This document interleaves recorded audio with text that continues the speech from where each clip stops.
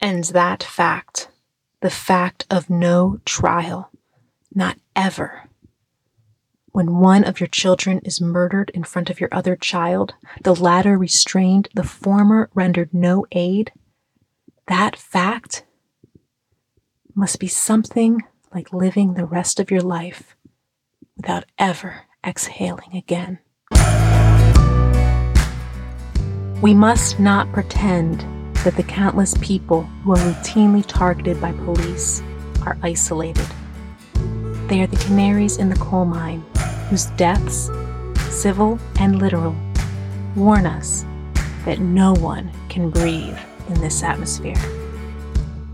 Supreme Court Justice Sonia Sotomayor, in dissent, June 20th, 2016. There is a misperception that police are the problem, and that their failures, their lack of training, and their abuses create crime. But the truth is, the police are the solution to crime, and criminals are the problem. Attorney General Jefferson B. Sessions III, in opposition to court-ordered police reforms, October 12, 2018. 1. Recently, I heard a Black woman recount a conversation with her young son, who, seeing the protest signs aloft, had asked her, softly, "Do the police ever kill children?" And she didn't want to make him afraid, but she didn't want to lie. The Negro is always in the position of having to decide between amputation and gangrene. James Baldwin, 1955. I am a child of the 1980s, which means that I am among the last Americans to experience a youth unmediated by social media. It means also that for nearly all of my youth, video records of daily life were scant because the equipment was expensive and cumbersome. All of this means that when I was very young, the only people who knew what happened when cops collided with Black people were cops and Black people. No one else, because cops reside in a smug silence and no one listens to Black people. We do not listen. Instead, we speak, dropping verbs and actors until the language becomes neutered, imprecise and innocuous, faultless. There are shootings and deaths, but no one powerful ever kills anyone. Even the syntax of grand juries is awkward. I keep wanting to write that they are acquitted, those rare officers who fall so far as to face charges, but, of course, they aren't, because acquitted means a trial. Acquitted means cross-examinations and defense attorneys and public records and closing statements, things that never did happen, things that never will happen. 2. Those who do not study history are doomed to repeat it, and those who study policing know we don't study history. John Miller, Deputy Commissioner of Intelligence and Counterterrorism for the NYPD, former Assistant Director of Public Affairs for the FBI, October 2017. First, the undercover police hidden within the chanting crowd would brandish weapons, spinning with barrels pointed. Then the armored formation would move in, but for a while the helmeted mass just stood a block south of the march, legs spread wider than hips as choppers illuminated the asphalt buffer in fits and starts. Helicopters pounded the air above, weaving their searchlights like drunks high-beaming across a narrow bridge. College students and senior citizens stopped traffic, chanting, "Eric Garner, Michael Brown, fuck the police, shut it down." The young smashed store windows, the old stared down the phalanx of riot-geared cops holstering tear gas and rubber bullets. A nearby deputy chief had been pulled aside and sternly whispered to when he suggested water cannons. After scoring 46% on his written police exam and being deemed unfit in his first month of patrolman due to a noted lack of maturity and an inability to perform basic functions as instructed, Timothy Loehmann was hired by the Cleveland Police Department. Human beings are not born recognizing a threat. It is something that must be learned. That is what Special Agent Kimberly A. Crawford wrote in her federal report on the murder of 12-year-old Tamir Rice, who was shot down in a park in spectacularly sudden, instinctual fashion during Thanksgiving break by the inexperienced, recently dismissed, and quadruply rejected officer. Despite an otherwise clear history of abject professional failure, Loehmann, Crawford determined, had succeeded in learning to recognize threat, and in doing so, it became his idea of the young black boy's body, the special agent explained, reinforced by his training, which told him unequivocally that the child must die. In the light of day, children and teens wearing homemade "I Can't Breathe" shirts moved through the debris, a scattering of tear gas canisters, torn signs, and lost bandanas. Hundreds got up from their desks and marched out of the high school midday, arm in arm, to shut down MLK. As they stomped past the recessing elementary school, a dozen black children joined the march on the playground side of their chain-link fence, tiny fists in the air. On the opposite side of the playground, white children cowered near the brick building. As a call and response ensued, the high schoolers marched forward yelling, "Hands up!" and black fourth graders ran alongside, responding in their high-pitched child voices, "Don't shoot." That the child was a child, Special Agent Crawford insists, is irrelevant. That is the reality. And Loehmann is to be judged, she reminds us, on the basis of his idea alone. That the gun was a toy, she contends, is irrelevant. That is the reality, and Loehmann, Crawford says, is to be judged simply and exclusively on the basis of his idea. An idea that, she concludes, rendered the child's death reasonable. I had read Special Agent Crawford's report, along with that composed by the prosecutor's office, a month before Loehmann's grand jury proceedings. And so when it was announced that no trial would take place, I was not surprised by the failure of Prosecutor McGinty to successfully indict. And by failure, of course, I mean refusal. For while he admitted in his public statements that the child's death was unfortunate, he maintained that it was not, by the law that binds us, a crime. The prosecution, leaning on the idea-laden tangle of practical reasoning, succeeded in defending their defendant, defining reasonable not through any lens of truth, but through the murky haze of desire and belief, as prosecutors are wont to do when the defendant is their collaborator and the non-crime committed against a black body rendered forever silent in the face of defamation.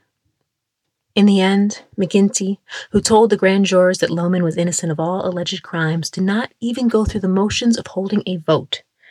The proceedings never even rose to the level of mere formality, and the transcriptless exchange between officials ended in an unceremonious dismissal. Perhaps McGinty truly did find Tamir's death unfortunate. Certainly, many have maintained that it was, indeed, unfortunate. That Loehmann was even permitted to wear a badge, many agree, was certainly unfortunate. All of it terribly, woefully unfortunate. But no matter. You see, unfortunate is not the same as unreasonable. And McGinty knew that the rules of white supremacy, the rule of law, one might say, dictate that Loehmann mustn't be punished. For him to be punished, for him to even stand trial, a sacrificial lamb on the altar of public justice, would suggest that the white idea he fired at was weaker than the reality of the black child who fell.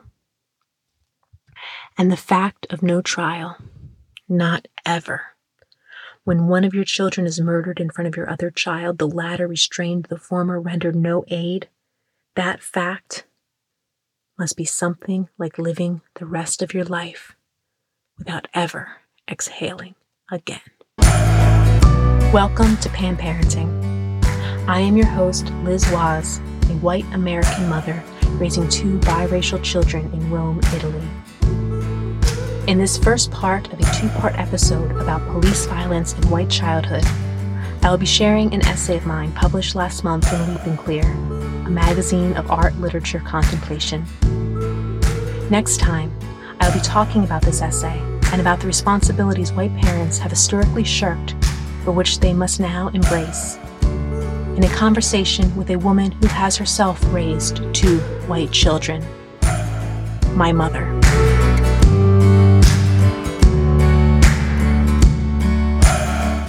The space between the idea of something and its reality is always wide and deep and dark. The longer they are kept apart, idea of thing, reality of thing, the wider the width, the deeper the depth, the thicker and darker the darkness. Jamaica Kincaid, 1991. When Rodney King was beaten, I was 8 years old.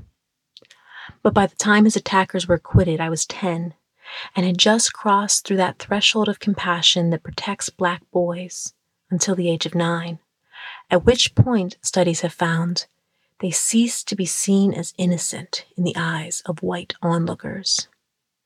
Rodney King was 11 years old, an age safe for me, a little white girl, but not for him. When Robert Torsney, a white NYPD officer responding to a call on Thanksgiving Day, encountered 15-year-old Randolph Evans returning home, unarmed, after walking his grandmother to the bus stop. 2 feet away from Randolph, Torsney unholstered his weapon and shot the Black teen in the head. Later, pleading a momentary psychosis, Torsney was acquitted of the 9th grader's murder, spent 1 year undergoing psychiatric treatment, and then walked free. I was 10 years old, not much younger than Tamir or Randolph will ever be, when I watched from a distance of 3,000 miles as Los Angeles burned. The images would crash into each other in the moments before sleep. For Officer Lohman, who was himself only 4 years old when the riots erupted, I imagine the visual onslaught of fire and glass must have lingered and blurred in a tableau even more surreal. For both of us, I imagine, the images existed as a kind of language as much as physical form, like the proposed plaques warning next millennia's children of the nuclear waste underfoot. When Rodney King was 4 years old, he might have watched on TV as Buzz Aldrin planted an American flag on the surface of the moon. And he might have seen something else to make his eyes grow wide, because that same day in York, Pennsylvania, 100 miles from where I grew up, a race riot was nearing its peak. Charlie Robertson, an officer in the city's all-white police force, led members of a united force of rival white gangs in a rousing white power chant. The next day, these gangs gathered on rooftops and in windows, shotguns loaded, waiting. A Black family headed to buy groceries approached to shouts.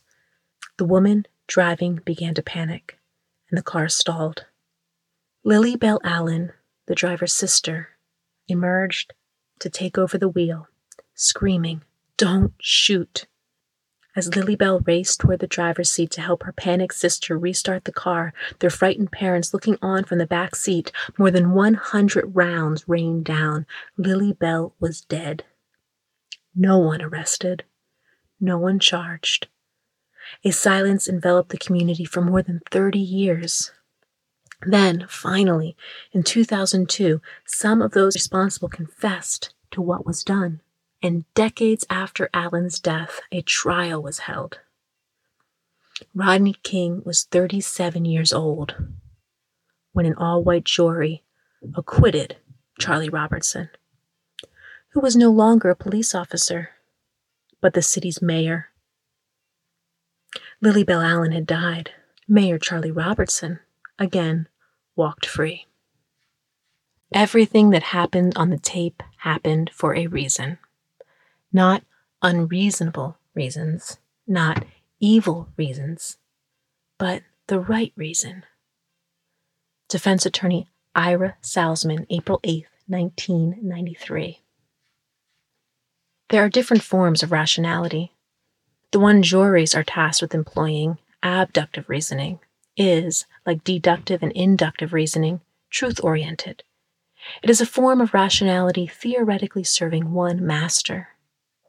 But this is complicated, of course, not only by the fact that jurors are human, but by the fact that the rationality defendants invoke and perform is a different form of rationality altogether. Practical reasoning has divided allegiances. Truth is not anathema, but it yields to desire and belief. When defense attorney Salzman talked about the right reasons, he was invoking no essential truth, but a constellation of idea and want. We must not pretend, the justice writes. Not cannot, for surely we can. Through our shameless, ceaseless pretending, white Americans have been collectively engaged in perhaps the single largest gaslighting project in human history. We have, we do, we will. But we mustn't. Is this reasonable? Assistant U.S. Attorney Stephen D. Clymer asked the jury, showing them the video of Rodney King's beating again and again, in full speed and in slow motion. Is this the way you want police officers to behave? Is this the way you want police to treat citizens in this country? In the final question, he omitted the most important word, black. As in, is this the way you want police to treat black citizens in this country? He omitted it, but I imagine the jury heard. The whole word slipping in like a silent letter, like the silent K's in no, in kneel, in knife. They retired to their chamber and returned with an answer. Yes. 4. That the idea of something and its reality are often two completely different things is something no one ever remembers. And so when they meet and find that they are not compatible, the weaker of the two, idea or reality, dies. Jamaica Kincaid, 1991. Look at these men, defense attorney Salzman implored the jury. The 4 men who had slammed their batons against a kneeling, unarmed man 33 times were, he argued, sacrificial lambs foisted on the public altar of justice. Look at these men. They looked to me, as a child, so different from Rodney King, whom I continue to think of as the defendant, though he sat in the seat reserved for the victims of crime. Look. They are not RoboCops, Salzman continued. They are human beings. They have fear. They hurt. They feel pain. They bleed and they die, just like the rest of us. There was, in Salzman's performance, an unsurprising tone of disbelief. What he was being paid to do, defend the right of police officers to beat a black man, was something so rarely deemed necessary, as such a right is ordinarily taken as a given. Only 2 decades into the 21st century, the LAPD alone has shot more than 1,500 people, killing 886, 0 trials. They have fear, they hurt, they feel pain. All of these statements have been effectively, systematically countered when they have been black. Only the last has held true. They die. When Tamir Rice was 5 years old, researchers at the University of Florida conducted the first laboratory study investigating the oft-ignored third leg of the fear stool, freeze. Prior to this, much examination of fight and flight, but the only scholarly work to look at freeze had been done in retrospect from the testimonies of rape victims, soft, anecdotal science. Motivated by this paucity of research, the investigators wanted to acquire the first quantitative data on freeze. To do this, they needed to initiate in participants a feeling of threat so visceral as to spur an involuntary, evolutionary-based response. Their solution? Carbon dioxide. Test subjects donned a mask, releasing low levels of the tasteless, colorless, odorless gas into their lungs, making them feel as though they couldn't breathe. This was, of course, years before Eric Garner's last words, "I can't breathe." Years before Deputy Joseph Byers told a dying Eric Harris, "Fuck your breath." While the same experiment conducted today would likely cause some controversy at the Internal Review Board, at the time that the research was proposed, placing a human subject in the position of feeling that "I can't breathe" surely must have felt politically neutral, race neutral.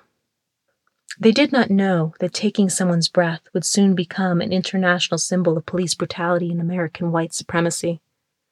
What they did know is that taking someone's breath would create in that human being so desperate and overwhelming a fear as to trigger unconscious, uncontrollable bodily plea.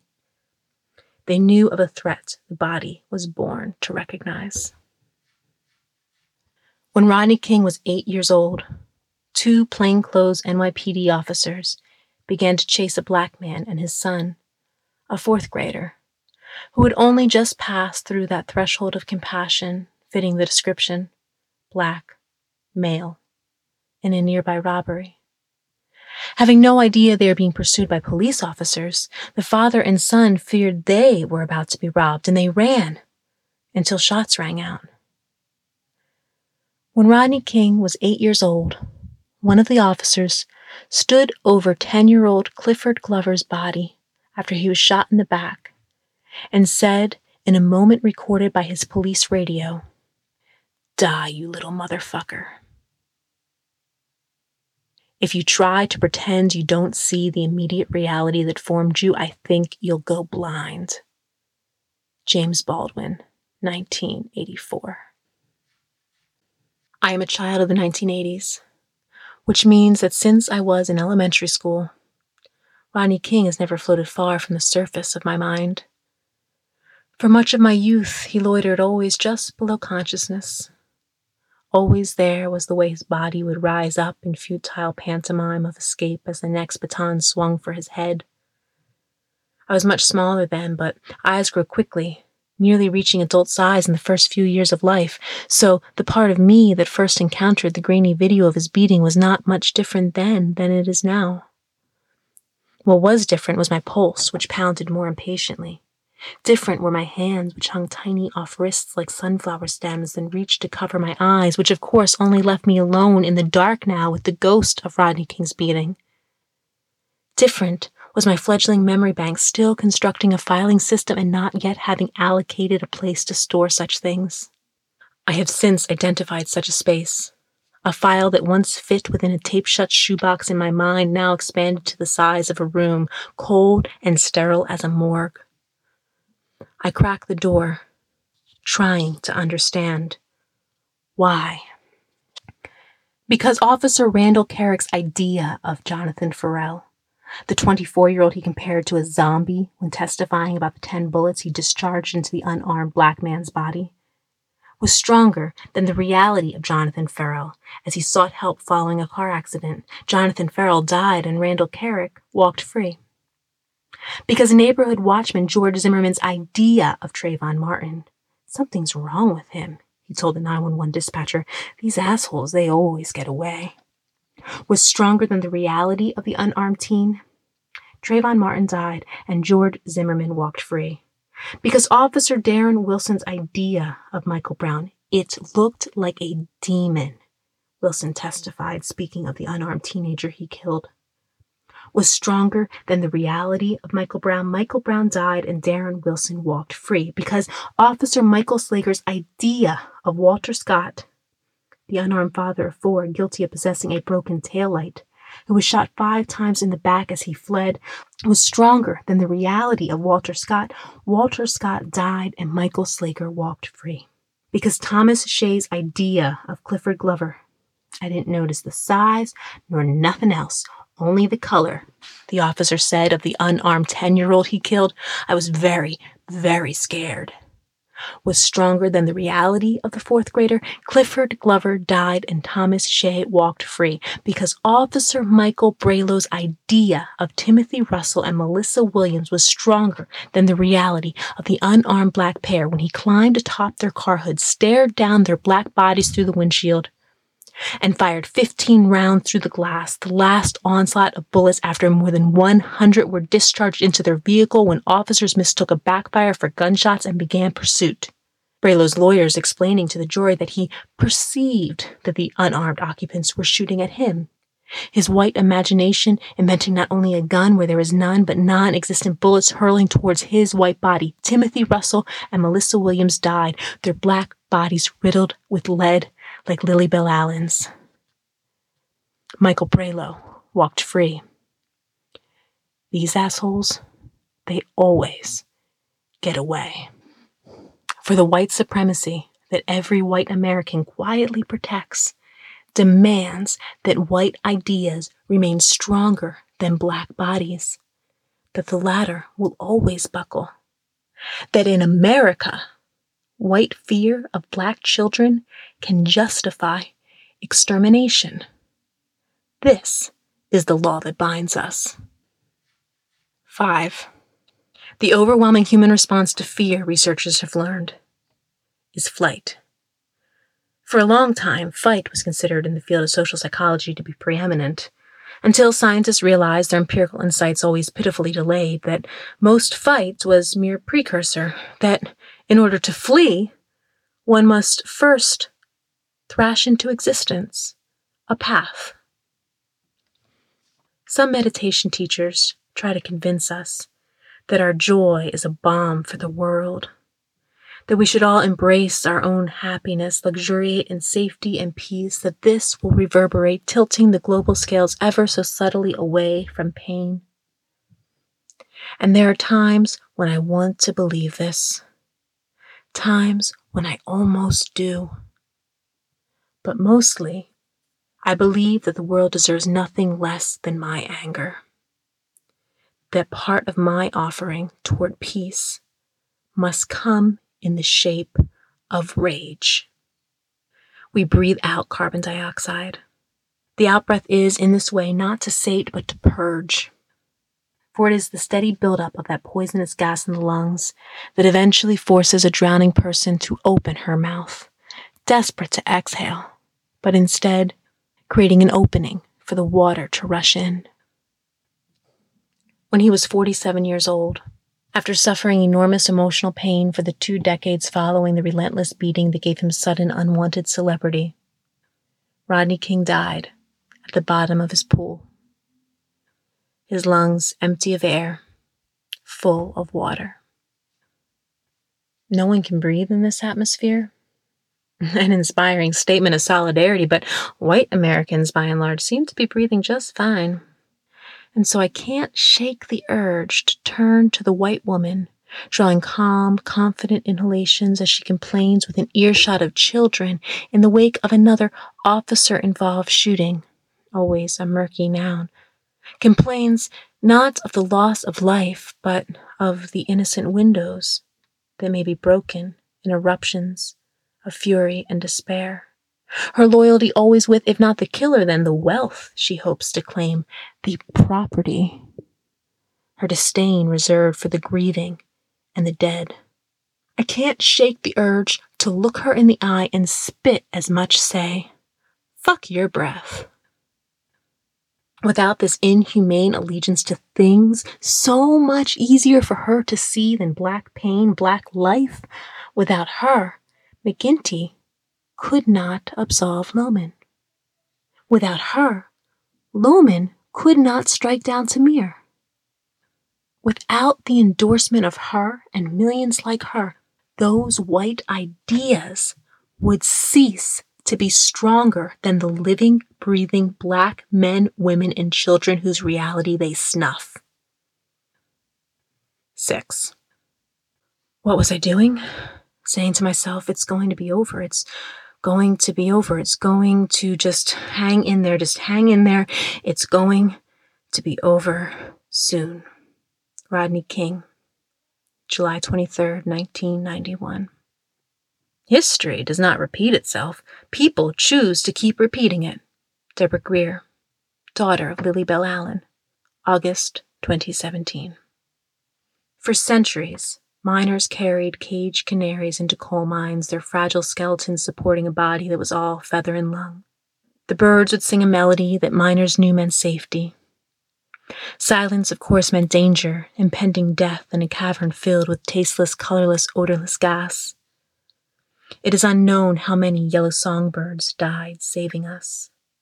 I have known vaguely, as most of us do, of this history. Justice Sotomayor's near-literal usage represents one of the more apt such analogies I've encountered in years, but those sacrificial canaries have indeed had a second life as an overused, under-considered metaphor for everything from a dip in IBM stock to a rain-parched grassland. What is less well known is the next contribution we extracted from canaries. As they are being slowly phased out as our mine shaft sentinels, they were relocated to scientific laboratories for neurological study. Just as they had given us a timely glimpse of our own deaths for centuries, they too would give us new knowledge of the functioning of our minds. For generations, some scientists, as confident in their hypotheses as they are in truth, held tight to the belief that we are born with every neuron we'll ever have, that the entire physical framework of our brains, in which they recognized ourselves, was created in utero, and that one way of understanding life post-birth was as a slow and steady dying off. Any ability of the mind to continue to regenerate throughout life was dismissed as fantasy. Our brains, they insisted, were born to die, not to grow.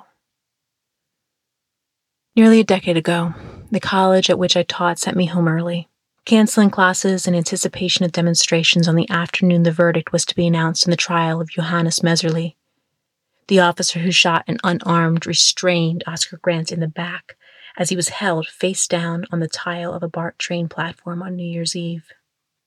I had been on BART that night myself, and, like many, felt horror and sadness when I saw the video of Oscar Grant's death. It seemed to me then so unfortunate that the young father was dead. And as I headed past the courthouse on my way home that afternoon, I found myself hoping that whatever the outcome on the streets that night, there would be peace. I knew his death was unfortunate, but in that moment I had wished more for peace than I had for justice. And in that wish resided my calm, white breath. In that wish resided fuel that keeps white ideas strong, stronger even than the reality of black bodies.